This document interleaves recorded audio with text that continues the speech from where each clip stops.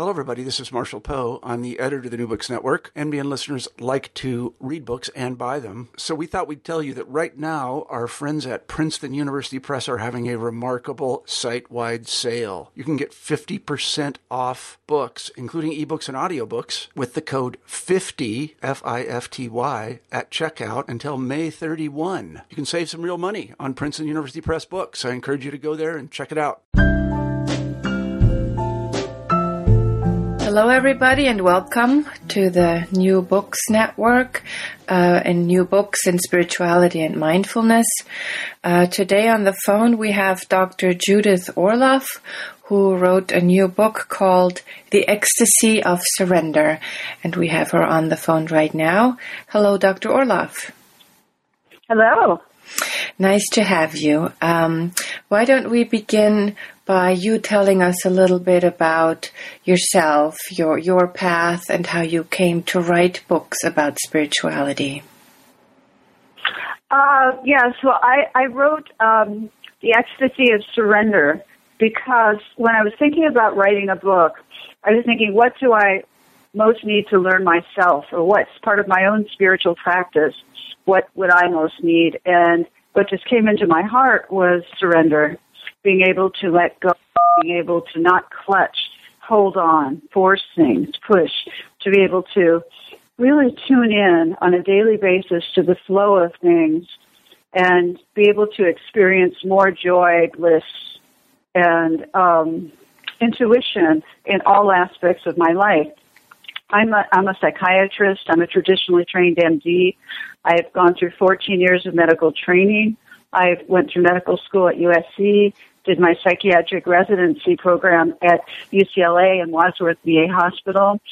And so I've been working as a physician for over 20 years, helping people to incorporate intuition, spirituality, and mindfulness into the psychotherapeutic practice. And part of that, one of the tools that I use in doing this is teaching people the spiritual practice of surrender. I consider it a spiritual practice. And so all of this is what kind of fueled my passion for this book.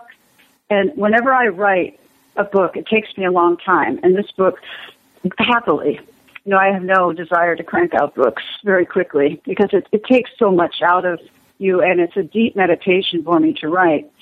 And so over this period, I've been experiencing various nuances and learning about surrender, which has been extremely powerful for me as a person. But this is by far not your first book, is it? No, this is my fifth book. I've written, my first book was Second Sight, which was about my journey as a psychiatrist and as an intuitive, and how I combine traditional medicine with intuition. And then I've also written Guide to Intuitive Healing, teaching people how to listen to intuition in daily life, and then Positive Energy. And then my last one, which was a New York Times bestseller, was Emotional Freedom, teaching people how to transform negative emotions into more positive ones. Can you tell us a little bit, did you have something like a spiritual experience, or how did you get to step on the spiritual path? Well, as long as I can remember, since I was a little girl, I always was more interested in the spaces between things and looking up and the powers of nature and weather and spirit. So I was just wired that way. I came into this world with a deep interest in the mysteries of life, and as long as I can remember. And then as a little girl, I was very intuitive, and I made premonitions. I would predict things like deaths and illnesses and earthquakes. I lived in Los Angeles. And so I was very intuitive, and I would have dreams that came true. And my parents, who were physicians, and I have 25 physicians in my family, got very, very frightened by this ability in me and told me to never mention it again at home. And so I grew up believing there was something wrong with me, that I was able to sense and know things and feel things.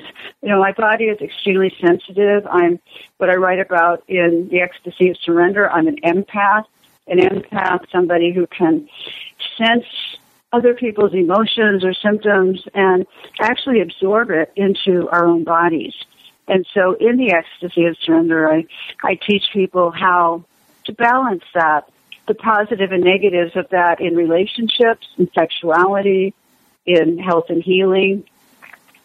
You know, how do you remain a sensitive, intuitive, loving person, and yet not shut off or absorb the negative energy in the world? So, you know, a great deal of the ecstasy of surrender is devoted to helping people surrender to their sensitivities and develop intuition and develop a deep connection to spirituality, yet not become so attuned to everything that you absorb it. So everything I write about, you know, including this book, it has to do with my own spiritual journey, you see. And so all of this in my early life, having a body like this, being an empath, having intuitions that came true, being so sensitive. I was always labeled as, quote, overly sensitive.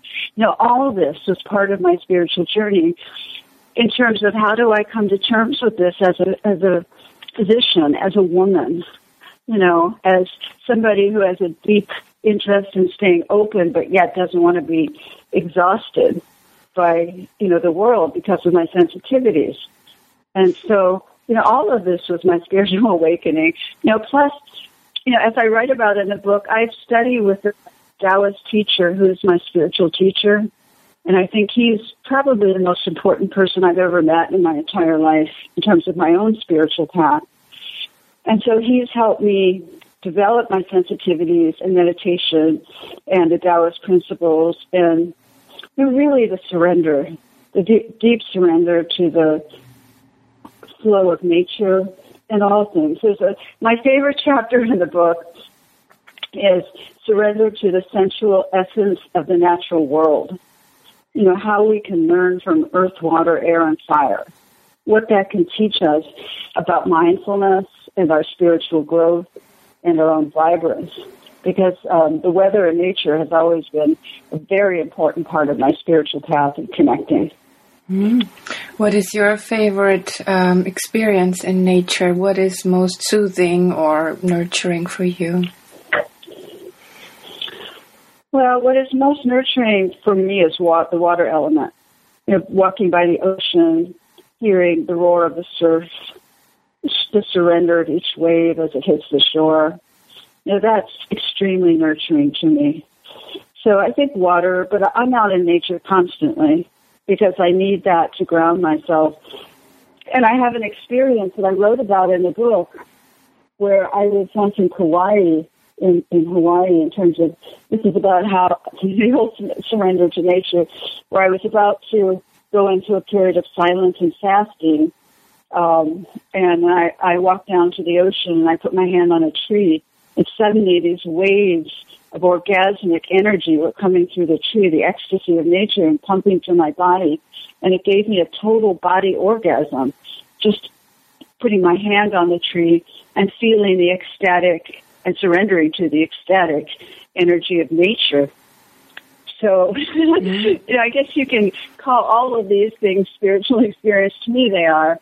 But the bottom line is that surrender is so essential to all of them. I mean, if my mind had kicked in at that point and started to critique the situation, I never would have experienced that.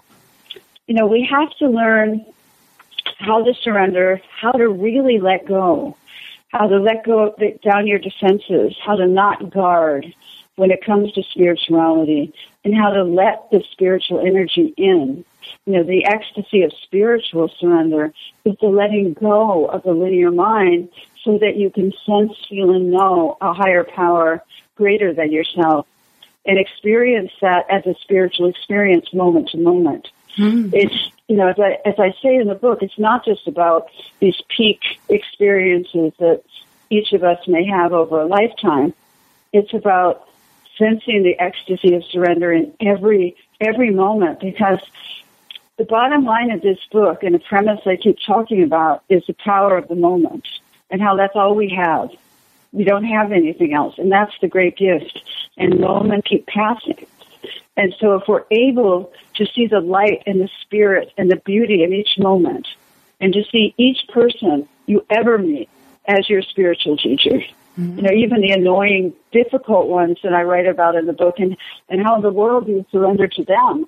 That's what I write about. What in the world are you supposed to do with these people?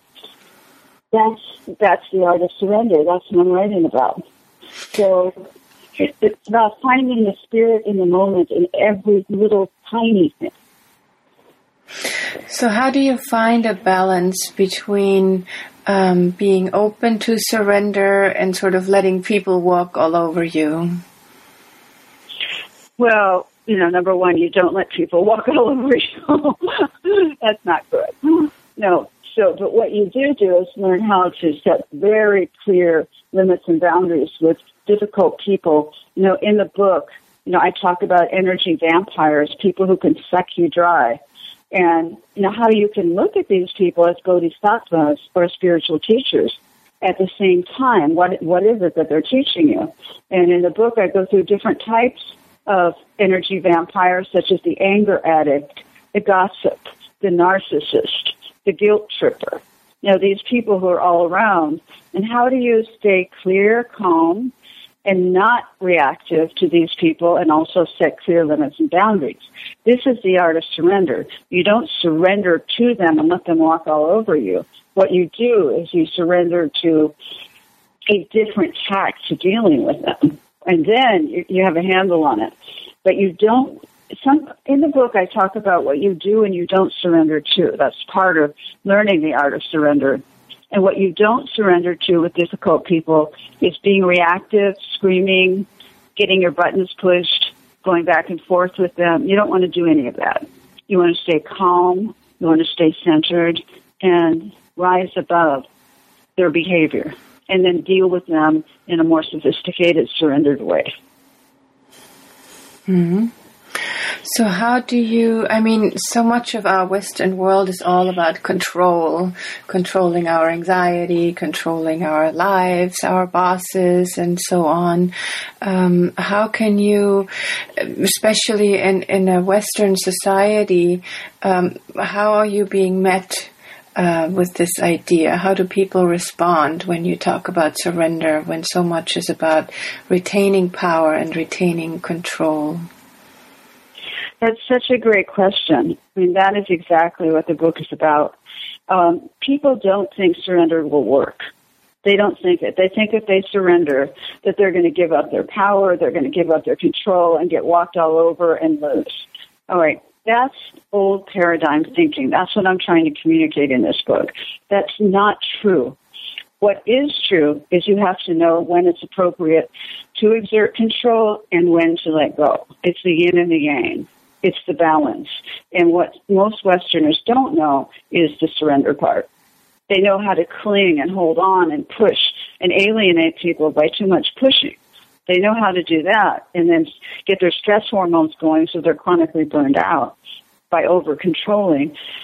But they don't know how to go back and forth between using control when it's important and not using control, because the bottom line is we can't control everything. It's impossible. And the final surrender in this book, the final chapter, is making peace with death in the afterlife. The Buddhists believe that all of our preparation in this world is for that moment of passage. When we pass over, there's no turning back. You can't not surrender to it. You must let go of all of this. You see, and Buddhists believe, as I do, that all of this is practice. The letting go that we can do here, gets us closer to the truth of all things and the flow of life cycles and also what lies beyond. You see, so, for daily life, though, for Westerners, I have a chapter on, how to surrender to true success, how to surrender to positive forms of power, how to surrender to the heart of money instead of just being a controlling miser or fear-based. How do you deal with money from a surrendered place and yet still succeed? How does surrender figure in all of these worldly things? And it's very important, it does, to achieve ultimate success. You see, that's why I loved writing this book, because all of this works. I wouldn't do it if it didn't work. It's very important in my own life. And it's funny because as a writer, I was writing this book for 4 years, and you're in an altered state. Well, I'm in an altered state when I write. So a lot of times, I have to reread the book to remind myself of what I was writing about. So I sometimes look at The Ecstasy of Surrender and just reread it for myself when I get stuck and I'm holding on too tightly, or I'm a workaholic, which I am, but I'm getting better, or I'm trying to control something. I'll just read my own book for a reminder. When you say you're in an altered state as you write, can you describe that a little more? Yes, I'm in a timeless state where I don't even know what day it is half the time, let alone the hour. I just submerge myself in the process of writing, and days slip by, time passes, and I'm in an otherworldly state. So it's, to even go to the bank or go, to the dry cleaners, it's like almost like a huge shift in consciousness to do that when I'm writing. And so memory is different when you're in a creative state. Oftentimes when you're in that state, it's not the same as when you come back to you really put 2 feet on the ground and are here in the material reality. So memory doesn't always translate. My writer friends and I always talk about this. We can't remember what we wrote. That sounds like the ultimate focused state. It is. It is the ultimate mindful state, the surrender to the process. And plus, I'm a big dreamer, so, oftentimes get creative insights about my writing and surrender through my dream life. You see, so I incorporate, as a physician, I'm still seeing patients during the week also, so I get into a different state when I'm in my private practice, but, when I'm writing, it's a timeless state, and it's a state I really enjoy because I'm an introvert, and I really need a lot of quiet alone time because I'm an empath, and I need my quiet alone time to replenish. And writing is perfect for me because I could just look out at the sky and look at the clouds and feel the wind and then write some more and then maybe listen to some beautiful music and walk by the beach and come back and write some more. That kind of thing. It's a very ecstatic lifestyle for me. Mm. One of the topics in the book you address is the topic of soulmates. I think that is such an important topic for so many people. What is a soulmate? Yes, I loved writing that chapter. It's very relevant to my life as well. A soulmate is somebody who you meet who is there to link on a relationship level, and you help each other grow. You're relationship mirrors. You're mirrors for one another. You feel a sexual attraction. You feel a desire to be with them.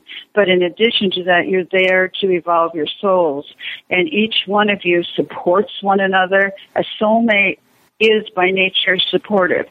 In the chapter, I talk about what it isn't. It's not being with an unavailable person. It's not being in an obsessive relationship. It's with two people who are available for intimacy to the best of their ability. And they're committed to one another, maybe throughout the eons, life after life, whatever, if you believe in that, to help each other grow. And a soulmate relationship isn't perfect. I believe that we're meant to be incompatible in certain areas so that we can trigger growth in our partners. You see, so it's not just smooth sailing, except rarely it is, but if that's the karma associated with it. But more often, it's about issues that come up, your fear, your anxieties, if you're afraid of abandonment, afraid of betrayal, the relationships and soulmates, that's really the fire, that brings everything up. So it's passionate, intense. It requires a lot of self-scrutiny and spiritual awareness and applying the principles of surrender. If you can't surrender to a soulmate relationship, you're not going to get very far. You can't, it's very hard to be over-controlling, rigid, always needing to be right, and uncompromising when you're in a soulmate relationship. It's got to flow more than that. And surrender is key to making a soulmate relationship work. So you're saying when we are challenging each other to grow, that also entails arguments and disagreements and the occasional fight? Absolutely. But it entails the two partners who are willing to work on it, though. Because if one partner isn't willing to work on it, you can't get very far. So that's the distinction, that you both have to be in it to try and repair or communicate whatever the disagreements are. Yes. The whole Japanese conception of wabi-sabi, that there is perfection and imperfection. And that's truly the magic of deep love. Soulmates have deep love. They have deep respect. And they're there for one another on a profound soul level. That doesn't mean you won't have hard days or arguments or periods of turmoil, but it means, bottom line, you are there for one another and you have trust in that. It's very powerful if you can find a soulmate. It's kind of like finding a spiritual teacher. How do you go about looking for one? It's very hard, but if your karma is to have a soulmate, then your spiritual work is surrendering to that soulmate with a lot of the techniques that I'm providing in the book and doing the soul work of relationships, And I want to say that a soulmate is not necessary for everyone. I don't believe, as I say in the book, it's not better or worse to have a soulmate. I have no judgment about it. Some people's spiritual path is very different than the path of soulmate relationships, and that's fine. You see, but if you don't find your soulmate, to me it doesn't matter as long as you're on a spiritual path and you're doing what your destiny is. You see, but for those who do find a soulmate, then the spiritual path is that of surrendering to relationships. And surrender is key. Surrender is a missing piece in relationships, and particularly in soulmate relationships. So it has to be a conscious practice that you both do.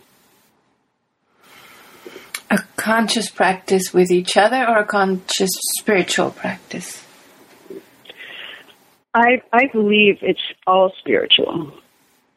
It's all, the soulmate work is spiritual. And the conscious practice is with oneself, the willingness to look at one's shortcomings, or where one's heart closes down, or where one becomes defensive or guarded. So it's individual spiritual work, but it's also the spiritual work of couples.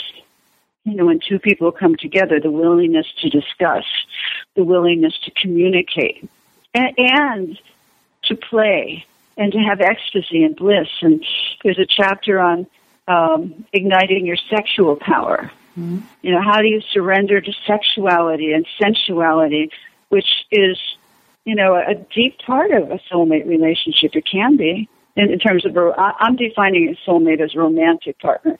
There are other people who define it differently. You can have a soulmate at work. You can have a soulmate, different kinds of soulmates, but I'm focusing on romantic soulmates in this book. Mm-hmm. So how do you, I've been reading a lot about sexuality. I'm a psychotherapist myself, and how often when we are working towards intimacy and connection and safety, the sexual tension falls by the wayside because it's too safe and too close and too intimate. What is your theory how to preserve sexual tension or sexual attraction in long-term relationships? Yeah, so I'm very involved with Tantra, which is a sexual discipline that combines spirituality as well. So and I write about it in the book, and it's a view of combining sex and spirit and emotions. So it's a practice that you can do with your partner, and it has to do with understanding the male energy and the female energy. They're different, and the male can be the container, and the female is very emotional. Emotions are paramount to soulmate relationships in women, and they need to come up. And so to maintain the safety, there needs to be dialogue, not excessive, dialogue. I'm not personally in my relationships. I happen to be with somebody now who is quite a good communicator, and it's very, very different than being with somebody who isn't, Mm-hmm. But to be able to talk to your partner about your feelings just on a basic level, but more than that, to be able to meditate with your partner, to go out in nature, to play, to do things other than process psychologically, to gain trust in other issues. And if you come upon, let's say, abuse issues, if you've had them, and it's making you shut down sexually, then that is the spiritual work of relationships. Maybe get the help of a psychotherapist like yourself, or, whatever kind of guidance you need when you hit a block. There's a section, in the book on faking orgasms, because it's so common. I think the statistics are that, over 50% of women fake a lot of the time, because they don't feel comfortable talking about what's going on with their mates or the nature of orgasms. There's a whole section in the book on, the ecstasy of orgasms and the different kinds that you can have, the clitoral, vaginal, different ways of connecting to a partner that may be safer. So you have to have ongoing dialogue. You have to notice where you shut down. And also, just in a practical level, you have to have mini breaks where you can have sexual interludes, and not just have it be about the kids or work or I'm too tired or I have a headache or this or that. I mean, there are a million good excuses, but if you know not to have sex, but if you find that you're using them a lot, I would suggest that that's a resistance to surrendering to the relationship. And, in the beginning of the soulmate chapter in the book, I asked people to really define what they want out of a relationship. And if they want to have a soulmate relationship where they're connecting and they're growing spiritually, then there's certain things that need to be done in those relationships. In terms of, just looking at each other in the eyes. A beautiful thing in Tantra is even when you're just sitting, to be able to look at each other in your eyes and connect. Connect. It's very important. And that could be just sitting, or just agreeing when you come home after a busy day to take, 30 seconds to just do a total body hug so you can connect. And the life is very busy and time goes by very quickly. You see, so you have to decide what you want to do with your time. And if you want to have a soulmate relationship, if you feel it's worth it to put the time into that, then you must do that and surrender to this being part of your spiritual practice on earth is a soulmate relationship. Mm. If, on the other hand, you'd rather just put energy into a career and have the relationship be more minor, these are all choices. One is not better than another. Mm. But if you feel drawn, so much of surrender is what you're intuitively drawn to. So if you feel drawn to have a soulmate, and you actually found one, which is a miracle, you found somebody that you think is a potential soulmate, and you want to do the work with them, it's an invaluable opportunity to grow spiritually and through the heart if you're with a soulmate. So these are all choices that I talk about in the surrender book. And, I also talk about what stops us from surrendering to soulmates, what closes our hearts down, what we can do to open them again. So all of this is just part of the meditation. It's all part of the beautiful meditation. As I wrote it in the introduction, I feel that the most precious gift we can give to anything is our time. Mm-hmm. Really, time must be used well. And so you have to mindfully make choices about what you want to spend your time on. And I suggest that people really take some deep moments out to evaluate that in your life, you see. And then if you decide, yes, I want to go into the spiritual surrender of a soulmate, then many things will come up around that. But you surrender to it, you embrace it. You see, you can't do everything. It's impossible. Mm-hmm. You can't. You have to pick and choose where you want to focus your energy. And if the soulmate is it, then it's quite an adventure, to do that. You see, but, it's very hard if you're working, 16 hours a day, every day, to have the energy to commit to a soulmate, what that entails. So relationships are different for different people. And I go into in the book what stops us from finding our soulmate. And one thing I write about is the whole thing of if you're a relationship empath, which I am. This is what had kept me out of relationships for a really long time, is that I don't like the normal togetherness that normal couples have or Western couples have. I need to have my own separate space. I need to have a lot of alone time. I need to have, somebody understand that I can't be, with them all the time. So it's just a negotiation, or living in different parts of the house, or, if I sleep with someone, to be able to be with someone who goes to the other side of the bed so that I can have some space in the bed. So it's just these kinds of negotiations, need to happen. So empaths don't feel engulfed by relationships. I've had so many patients come to me, who say, I want a soulmate relationship. Why can't I find one? Really beautiful people with open hearts. But when we explore in therapy what's going on, there's often a subliminal fear they're going to get engulfed, or they're going to lose themselves in the relationships, or they're going to, not be heard, not be seen, or abandoned, or whatever the whole matrix of resistance is.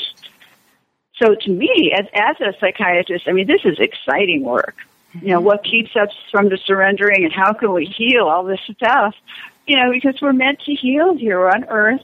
We're in these bodies, housing our spirits, and we're meant to heal. And this is one vehicle in surrender that will allow you to do that. So I hope if people embark or are in the relationship meditation of surrender, that they could embrace it. And it's extremely powerful. So, and enjoy. Part of surrender is enjoying yourself. Surrendering to joy is awe and wonder and seeing the miracles and little things. You see, so it's just such a rich topic that could be applied to anything: success, power, money, communication, soulmates, sexuality. And I feel it's a very helpful section on surrendering to aging, and how to approach aging with a surrendered attitude instead of dread. And how to approach, there's a chapter on illness and pain. How can surrender help the healing process? How can it help you if you're in pain? You see, it applies across the board. Surrender is a spiritual principle. But what interested me about writing this book was I wanted to show readers how it can apply to everything. Tell us more about that, surrender to aging. I just read a book by Richard Rohr, who said that, or Jung rather, he quoted Jung saying that we spent the first half of our life trying to become somebody and define who we are going to be in the world. And the second part of life is really about preparing for the ultimate passage, surrendering to the fact that we're not going to be around forever. How do you do that? How do you come to terms with aging, especially in these days where we may have, 30, 40, 50 years between midlife and the actual end of life? A very good question. In the book, I go through different aspects of aging: physical aging, emotional aging, spiritual aging, and energetic aging. It's not just physical aging. And I think that's where traditional medicine falls short, because they equate aging with physical aging. But there are many more aspects to it. But in the physical aging section of the book, I call it radiant aging. How do you age with radiance and increase your radiance as the years come on, as you get older, as opposed to dimming and, having your light be less bright. You see, and that's the bottom line is your spiritual development and your energetic development. How do you ignite the light inside of you through meditation, through yoga, through contemplation, through nature, through acts of the heart, through being a good person, through being self-loving, all of these things that ignite our own light that help us as we age to become bright beacons. Spiritual development gets only better as you age. It's not something that gets worse. In fact, younger people are at a disadvantage usually because they're, more mature on that level and they need more years to develop their own light and their own energy. You see, so there's spiritual aging, which can make you very bright. And it's those who don't have a spiritual practice that age quite differently. And that's just obvious. If you go to a high school reunion or you watch how dramatically different people age, you see people with a spiritual practice who've been meditating versus those who've been, just working, at the grindstone for 50 years, at the computer, without meditating, without doing anything else but just taking care of, mundane aspects of life. They age very differently. So spiritual practice can help you age more radiantly. In addition, in the physical aspects of aging that I talk about in the Surrender book, I go through various anti-aging techniques that you can try in order to optimize your physical body. And there's so much interesting research on telomere research, where they feel that, aging happens because the chromosomes can no longer replicate and they break off. And so there's all this research on what they can do to keep this enzyme called telomerase going so that you don't have the chromosomal breakage. So I go into that. I go into inflammation, how you can reduce inflammation in your body, which increases aging, how you can decrease glycation, which is when you get older, your pancreas can't handle glucose as well. And so you put on belly fat and, you're not able to, handle what a younger body could handle. And so when you deal with these issues, these are just a few that I'm talking about in physical aging. When you just deal with those, that alone will benefit you.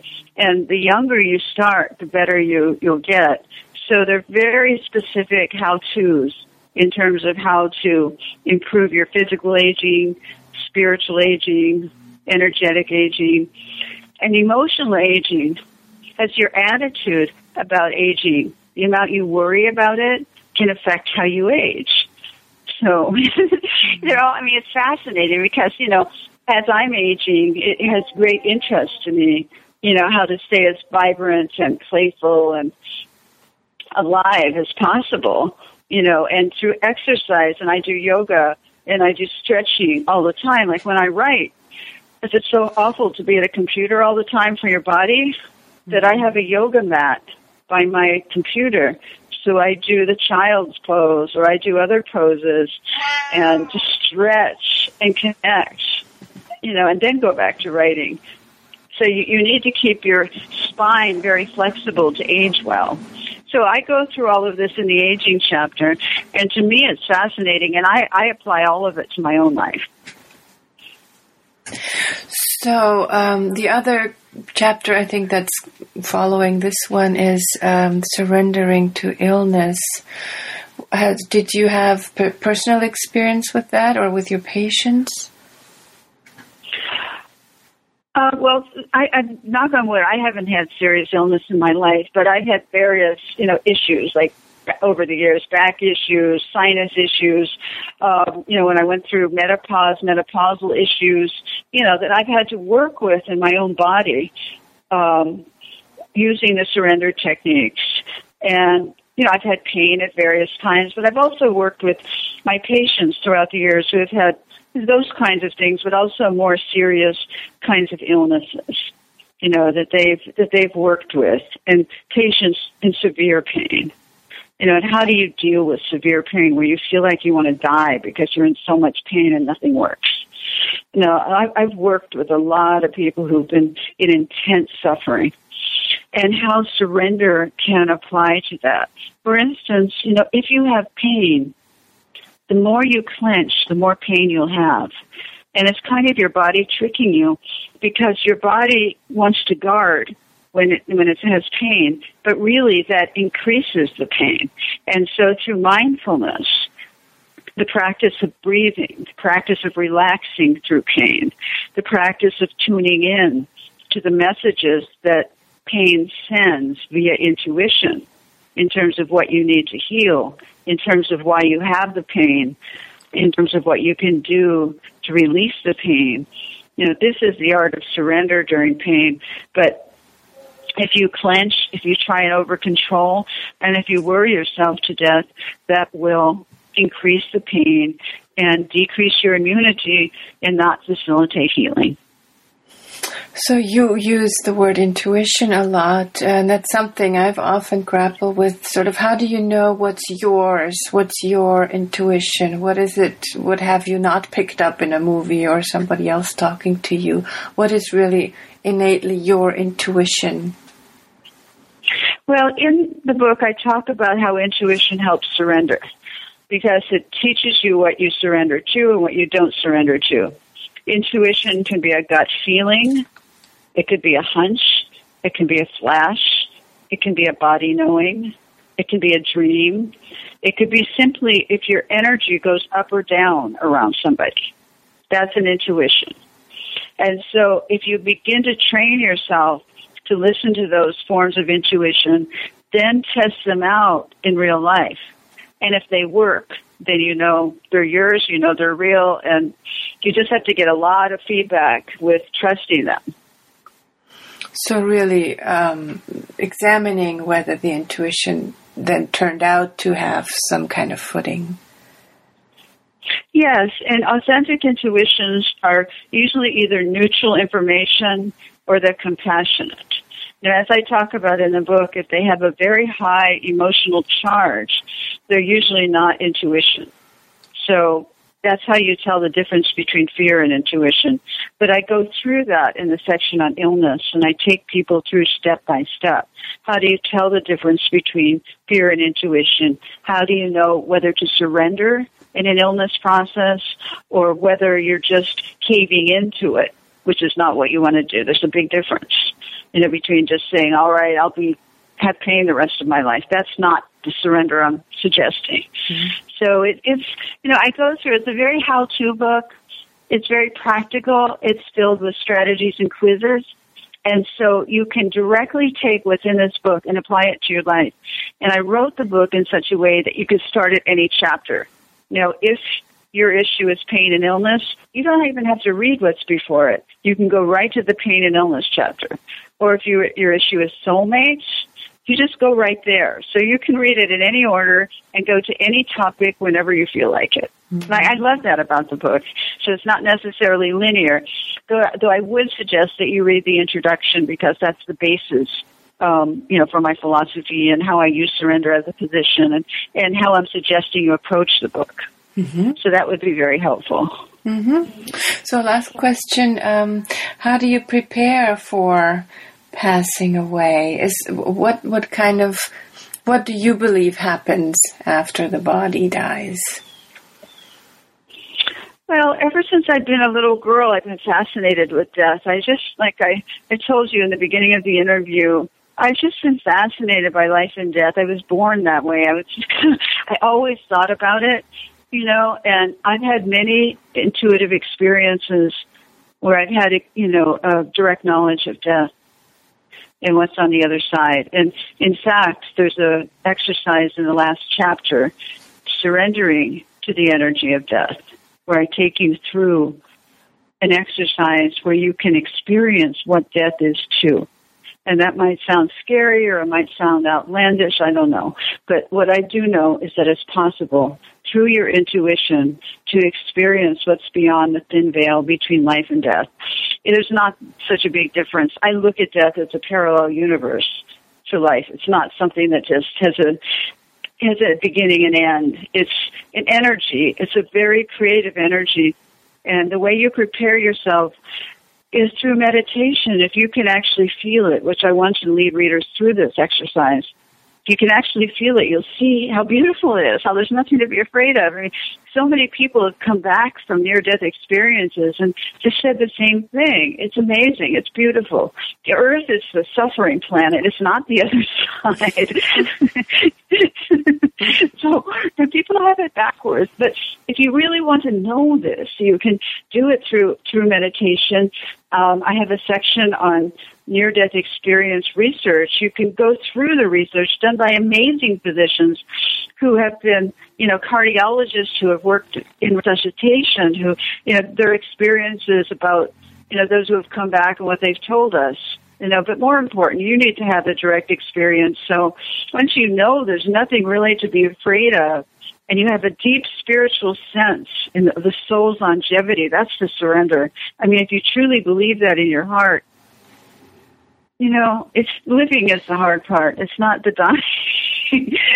But you only know that through your intuition. That's a beautiful final word. Well, thank you so much. I really appreciate you taking all this time to talk about your book. You made me very excited about reading some of the chapters again.